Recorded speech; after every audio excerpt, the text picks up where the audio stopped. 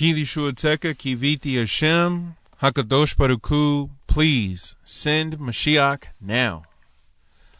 I just want to give a shomer drop here on the term Yehudi, which is the word that's commonly translated as Jew, but there are no J's in Hebrew, so there's that.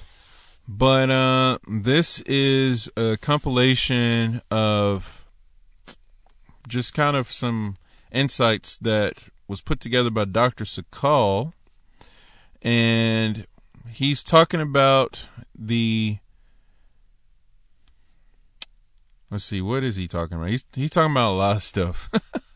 But anyway, Dr. Sakal's Shlita is bringing stuff down about a Yehudi and bringing the stuff down about Hashem, and Yehudi is a part of the name of Hashem and all that. So anyway, over here he says, and the insight, it says, Jew, Yehudi in Hebrew, where does it actually derive? We don't even see the term Yehudi in our text until Megillat Esther, the book or the scroll of Esther, Slika. And that's what we read on Purim. It says, in Megillat Esther, Mordecai refused to bow down to the wicked Haman. It says, a man, a Jew, Ish Yehudi, was in the Shushan capital. He was in Shushan, the capital, and his name was Mordecai. The Talmud observes that Mordecai didn't come from the tribe of Yehuda. Rather, he belonged to the tribe of Benjamin. He should thus have been called Mordecai the Benjamite, which is Yemini. You ever heard of a Nusach, which is a custom tradition type thing, you know, like Sephardi, Ashkenazi, and there's one called Yemenite? Well, guess what? Yemini is how you say Benjamite, which sounds really close to Yemenite. And from what was brought down in insights last week, specifically from one of our other Avengers, from a source called To Be a Jewish Woman. So yes, it was a female Avenger. She shall remain invisible. But anyway, no, seriously, she brought this down. And it was in there, it was saying that each tribe had their own Nusach. So like if you were Sephardi because you were part of such and such tribe. You were Ashkenazi because you were part of such and such tribe. Moroccan, Yemenite, whatever we want to get into and all that, right? Those are different tribes. So the different customs that are practiced in the different seders, if you will, order of prayer services, come from the different tribes. So you literally have 12 different types of worship that are found within the Yehudim. So if you think about what this is really saying, is though even though Mordecai was from the tribe of Benjamin, he was still called a Yehudi, and that's really the name of the game. So connecting that to what I just mentioned about the different customs and practices, that okay, so you say the Kiddush and Hamotzi before you bless the children and all that. Okay, well, maybe that's the way you roll. I'm talking about Shabbat stuff, like on Erev Shabbat, you know, you do candle lighting. Now everybody lights the candles first, because it's not Shabbat until the candles are lit.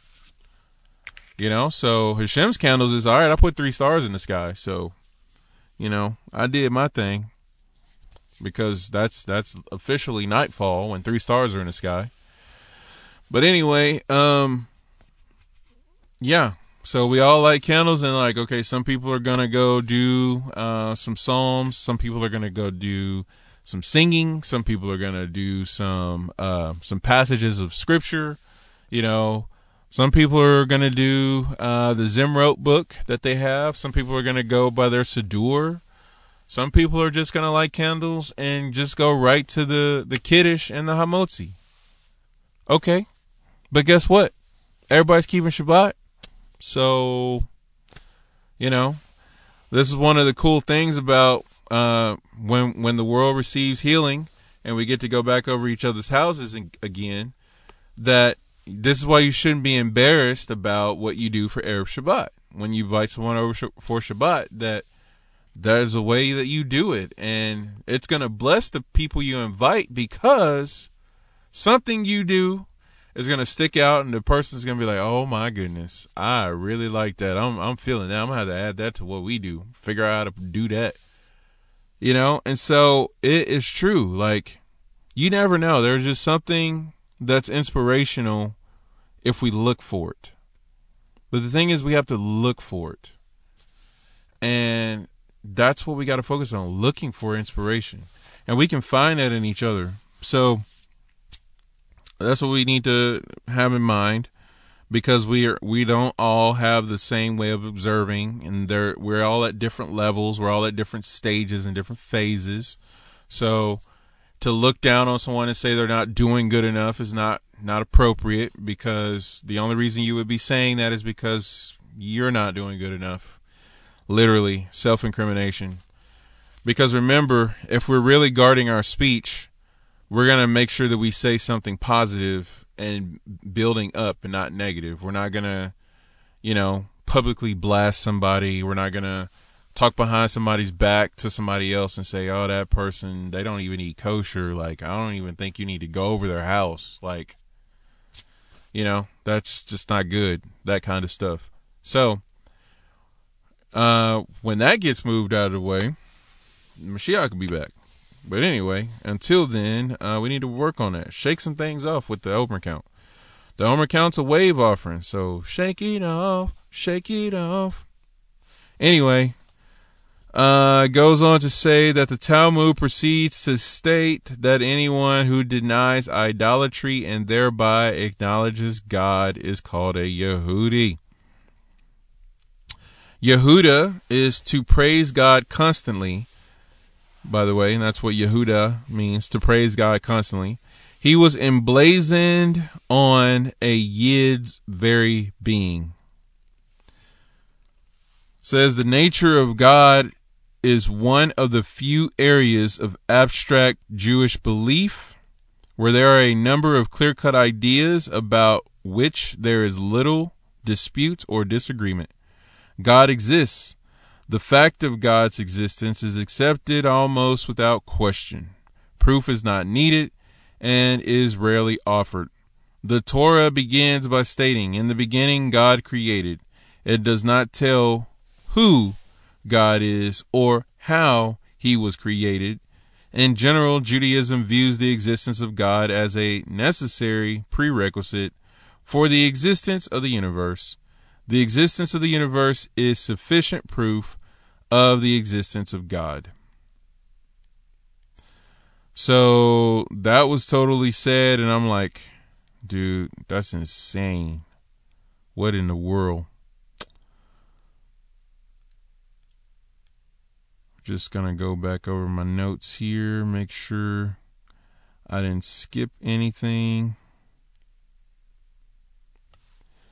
Because he had so much stuff. He just decided to just let all his portals open. Dr. Sakal did this. He ends the drop. It says God is holy and perfect. So, yep, that's true. There was a story that was in here about the two Yods. That was really the main point that I wanted to go with. And let's see if I can find it. There it is. As a young pupil, so Baruch Hashem, thank you Hashem for having me find it. The Hasidic master Reb Yisrael of Ruzin was instructed by his teacher that whenever he saw two dots next to each other, he was to pronounce God's name. Now, at the end of a verse in the Torah, there are also two dots, one above the other. That evening at home, the young Reb Yisrael began to read. And every time he reached the end of a verse, he uttered God's name. His father reprimanded him. "What's going on here? Who taught you that?" The boy responded, My teacher did. He taught me that whenever I see two dots together, I should pronounce God's name. So that's what I'm doing. Reb Yisrael's father explained to his son, the dot, the yod, represents a Jew. When one Jew is beside another, when one Jew respects the other, then God dwells in their presence. Their alliance becomes God's name. But when one Jew is on top of the other, when one Jew thinks he's better or smarter than the next, or disrespects his neighbor, then that's the end of the passage.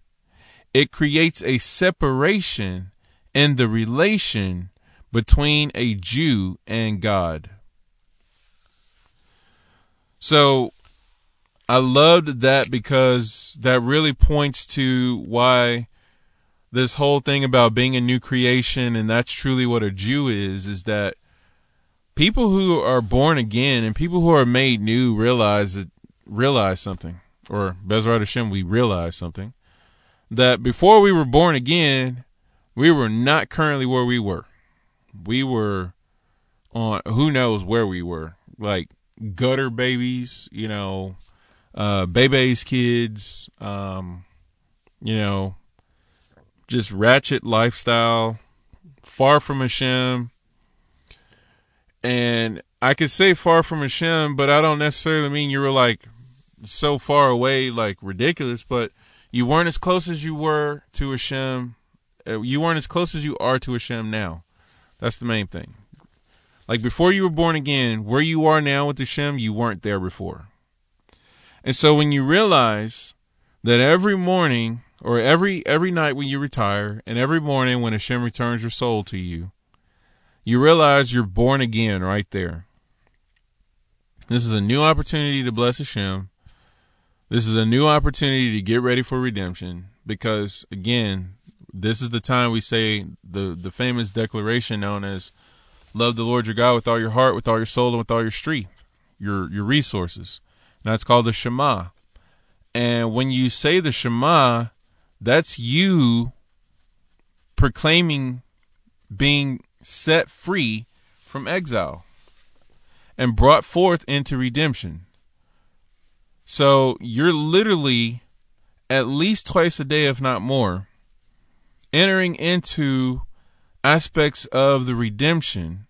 So by the time that the redemption's fully revealed, you're already prepared. This is why Mashiach told us no one knows the day or the hour, because Judaism teaches you to be ready every day and every hour.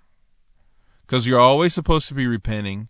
You're always supposed to be born again. You're always supposed to be transforming. There's never a moment where you're taught by Torah or mitzvot, by the prayers, by the acts of kindness, by whatever you do as a Jew. There's nothing that teaches us to go back to our old way, to divert from the path of Hashem. Everything teaches us cleave and attach to Him, be made new, transform, come out of your old way of thinking, come into a new consciousness, bring godliness into the world, be who Hashem created you to be.